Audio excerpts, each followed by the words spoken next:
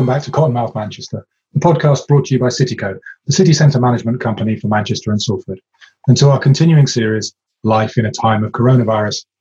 Today I'm talking to Gemma Hines, the Chief Exec of FoodSync, a food system consultancy.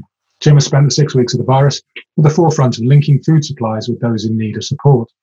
The conversation wanders off a little bit into general conversation about food supply systems and how the post-Brexit world will manage to feed everyone, particularly in cities. I hope you find it interesting. You can find out more about FoodSync at FoodSync, SYNC, that is, .co.uk. If you have any suggestions for future people to interview, please get in contact. I'm on Twitter at CottonmouthMCR. Thanks as always to our friends at Blueprint Studios in Salford for doing the editing. Thank you for joining us, Gemma. The question we always like to start with, really, when talking about the last few weeks is when we started to get the news of the coronavirus, when we started to get the news of COVID and it was spreading. I mean, what was the impact on you? What was the impact on your business? What were your initial thoughts? Well, from our position, about a week before lockdown, our phones just started to ring, mine particularly, from people within our networks, from our clients across public, private and third sectors saying, I've got two local authorities saying we've got food banks closing. I've got VCSE partners saying our demand and what the requests are, people are panicking and that's going up. And obviously people are seeing supermarket shelves empty, so it was fueling personal panic as well as organisational panic. So we spent quite a lot of time trying to work out whether there was going to be a coordinated response. That was largely what we were being asked. The Friday before lockdown, we were asked then, almost by default, because no one else really stepped forward, to host a conference call across public, private and third sector organisations that we'd reached out to try and get further opinions really of what we felt were emerging. And on that call that we had, it was pretty much universal. Everyone wanted to work together. They felt that we needed to, join forces in some way, shape or form. And we needed a coordinated response. And as a city region, most people don't really look to borough boundaries. So we're very much trying to understand the scale of the problem, who could be involved in the response, and making sure that the response was both effective and timely.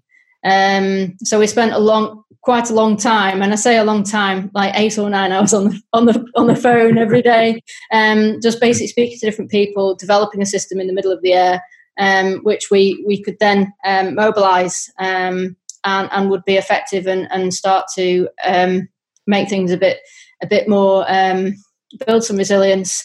And some tolerance in GM to support the most vulnerable. So that was the key priority, really, is feeding the 1.2 million people that we'd identified as being vulnerable across GM. So how much was the network already in place through, obviously, Manchester Food Network and through the work that you do anyway, as FoodSync? How much did you have that, and how much did you have to invent extra bits on the fly, effectively, in that week?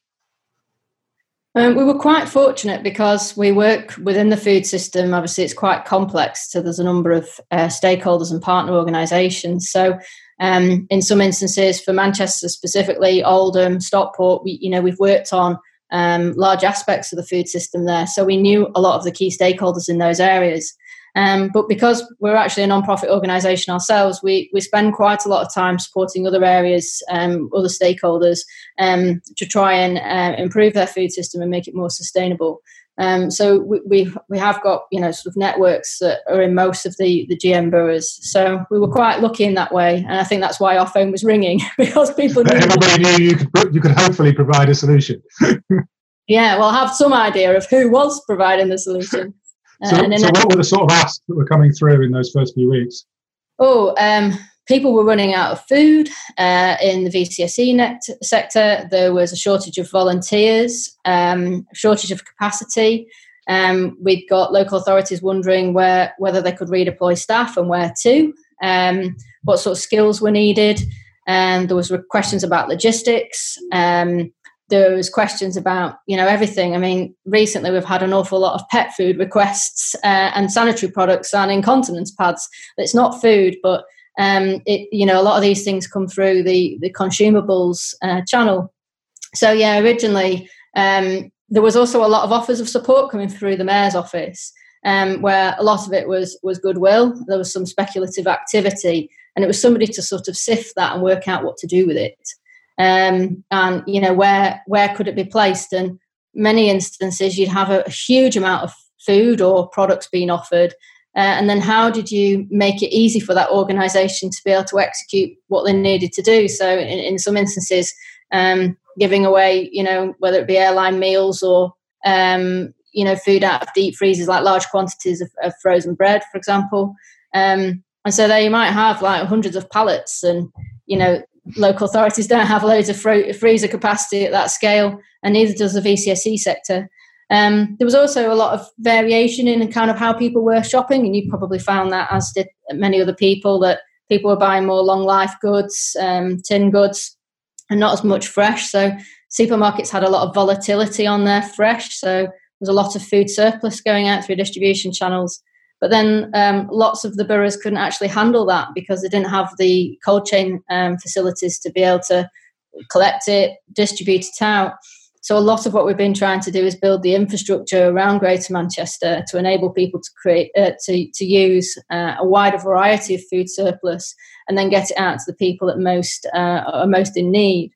So a lot of that is then streamlining who needs the support, how does it arrive into the system, how is it then dealt with, triaged, and then how does that food go out in the right format. So in the first week, we produced an awful lot of food safety guidance with key environmental health officers across Greater Manchester, responding to immediate needs from business and the community sector, saying, you know, we want to feed people, we want to feed the NHS, we want to do all of this, but it's not our usual business. How do we do so safely?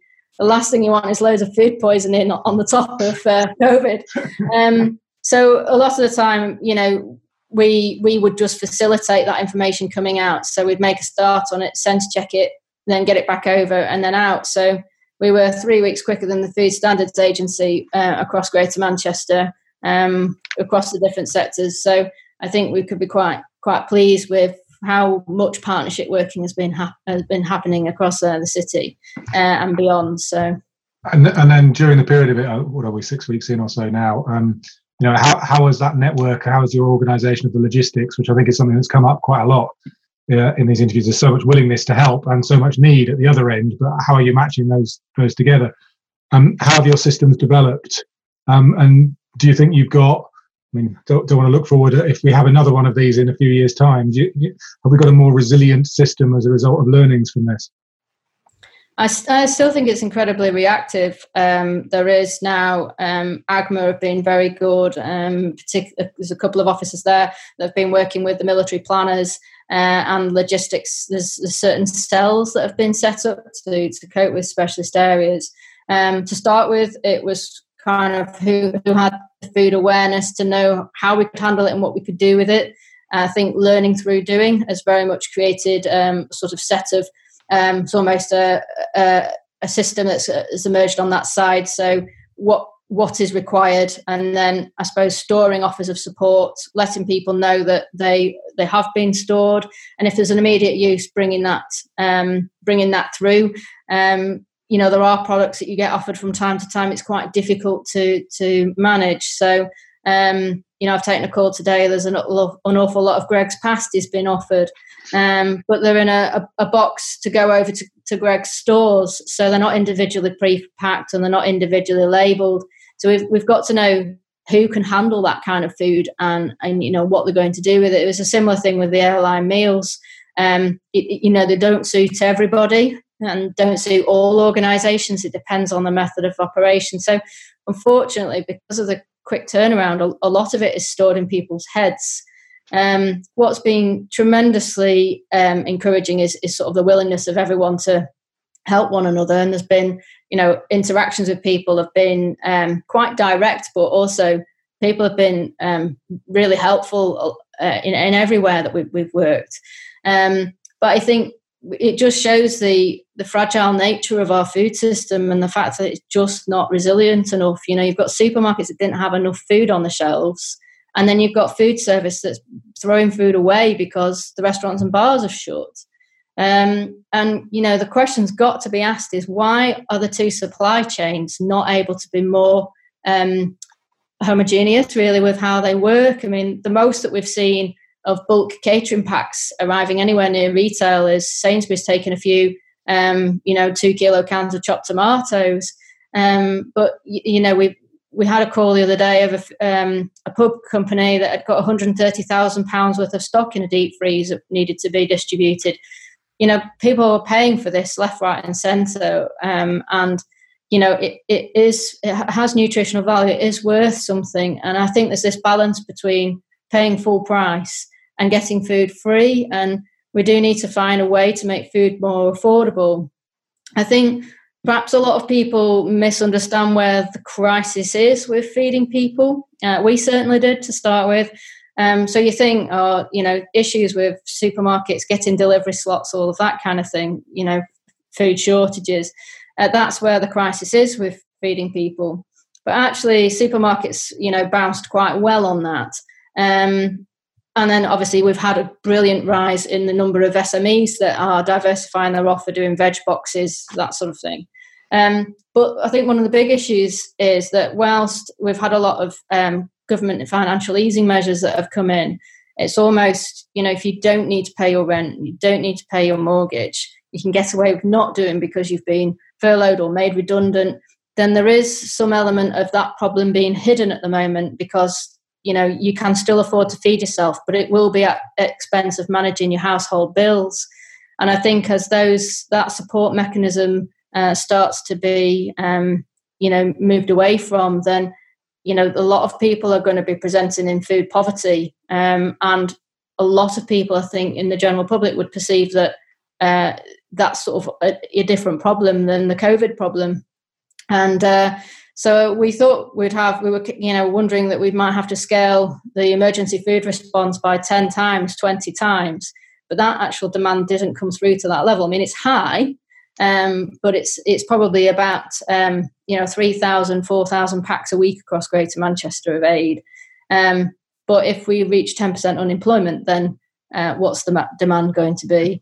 So I think, and presumably, a lot of those people in that situation as well, they're not people necessarily who've had any experience of accessing food banks or any of those services. So there's a huge information task to do there as well. There is. The housing associations are fantastic at getting messages out to their tenants and the communities that they operate in. But, this is going to affect all sorts of different people, every aspect of society. And I think it's going to be quite difficult. At the moment, there's, the humanitarian response is, even in recovery, is focusing on the role of food banks. But there needs to be some evolution with that over time. So food banks do play an essential role, but how do we help people move beyond that and get back on their feet? Unfortunately, using a very overused expression, but people do not want to be in that situation for longer than they have to be, and also that that food, if it is based on donations, isn't always probably the most nutritionally balanced for a very long period of time. It's a limited range of goods. So I think there is a slightly bigger challenge of how do we create a population level response that helps to rebuild our food system and build some more resilience in it. A number of academic leads have suggested that this will not be the only crisis of our lifetime with regards to pandemics, but also obviously we've got Brexit and climate change on the horizon. So we need to radically rethink how we bring food particularly into the city where we've got a density of people. But how do we then build it right back, and what's the role of farming? We're lucky with the Manchester Food Board. We have the National Farmers Union that sits on the Manchester Food Board, and that's quite unusual for a city to have such rural representation. But at the end of the day, we're in a globalised system, so we need to try and make sure that we link with every aspect of the food chain. Yeah. It's obviously you mentioned Brexit, and I guess the fear is with the stories out and about of fewer fruit and veg pickers and fewer people working for farmers, so that end of the supply system potentially facing some major shocks as well. And as we go over the next year or so, and Brexit presumably comes into place, we don't see anything that's going to be delayed at the moment.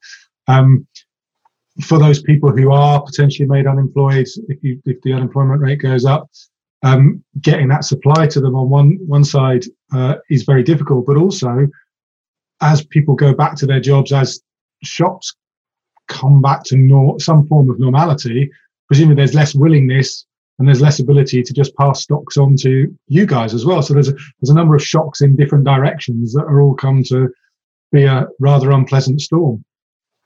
Yeah, I think the agriculture bill's going through has been sort of brought back, and the National Food Strategy, the work has resumed. But I think a lot of the thoughts are, let's move towards automation, let's reduce the dependence on labour, which is okay for certain things, certain products. But when we work with more small scale farmers and we look at viability of farming.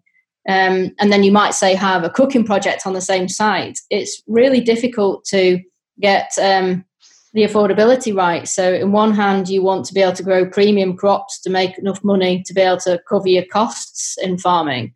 At the same time, a lot of people just need to eat, carrots, potatoes, onions. They want stock vegetables.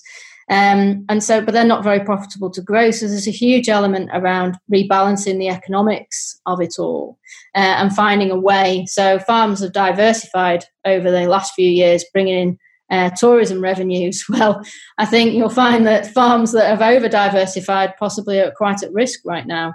And so I think there needs to be an element of what is our land suitable for and how do we facilitate it being used for the most appropriate, whether it be growing or another means of food production. There's obviously a lot of drive towards more plant-based diets with regards to climate change.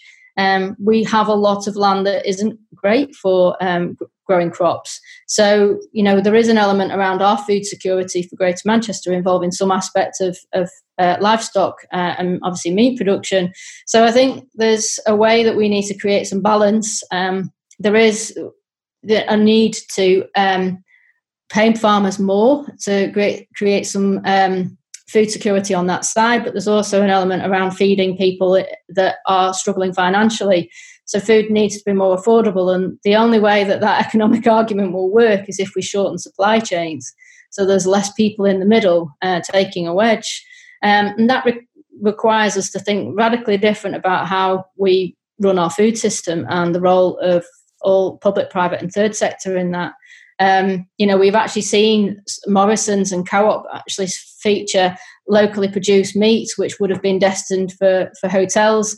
We need to see more of that. And, it's shown over 6 weeks that you can actually start to maybe flex the supply chains into each other.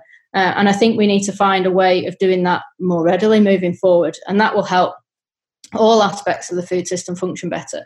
So there's a lot to do, and I think there's a lot of lessons learned, a lot of things that have come into focus that previously were a bit blurry for policymakers. But there's a huge aspect of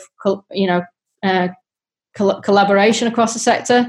We see it a lot in the independent food and drink sector in Manchester, incredibly powerful. And I think we need to make sure that more of the voices of people that are in this, who are experts in their own area of food and drink sector, are heard. And that it's something that we enable those people to thrive, and we try and help them move forward.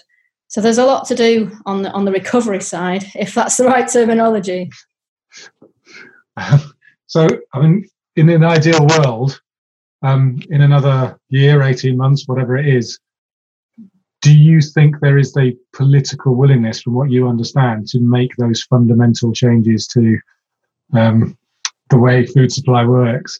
Because I suppose there's a few levels. It's really interesting that GM has this collaborative network, and as you say, it actually includes the NFU as well, which is sort of something that maybe is less politically correct than some people may think in some ways, but is absolutely necessary for the supply chain. So that's great, but there's only so much you can do on a Greater Manchester level, isn't there? Because you're outside where most of the production is done. It's got to be done at a national or a regional level at the very least.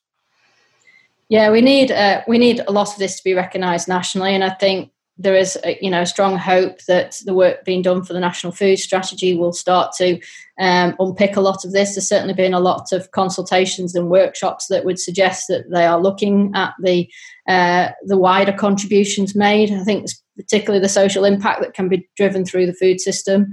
But yeah, regionally, it needs to be bigger than Manchester, bigger than Greater Manchester. We are very much looking around our sort of food production and are growing really to try and focus it on Northwest. So we've got the influence where we can. But beyond that, it's really looking about what we do with the food that's coming in. It's looking at the role of our wholesale markets, so New Smithfield market. I think there's been a lot of changes over there in the last decade. And I think there's a way that we need to look at how do we work with the artisans, the crafts that we need. So have we got skills shortages, for example? Do we have enough butchers, bakers? No, we don't. We've got quite a lot of emerging artisans that are providing great products, and they're really striving for, I suppose, building their market and conveying the importance of good food provenance.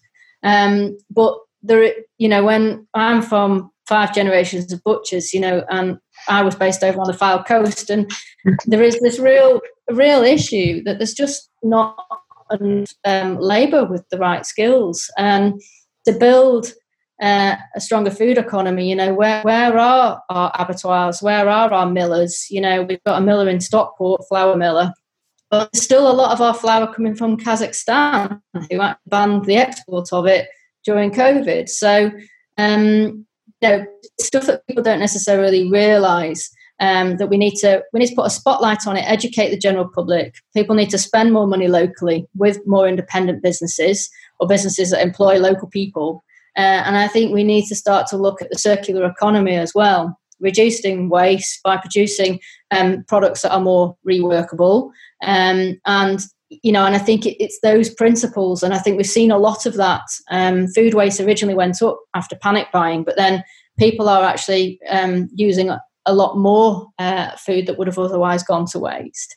But then, you hear from one of our third sector partners that redistributes food that people are in food clubs that know they're getting redistributed surplus food, yet 30% of them will still throw that food away once it hits its best before date.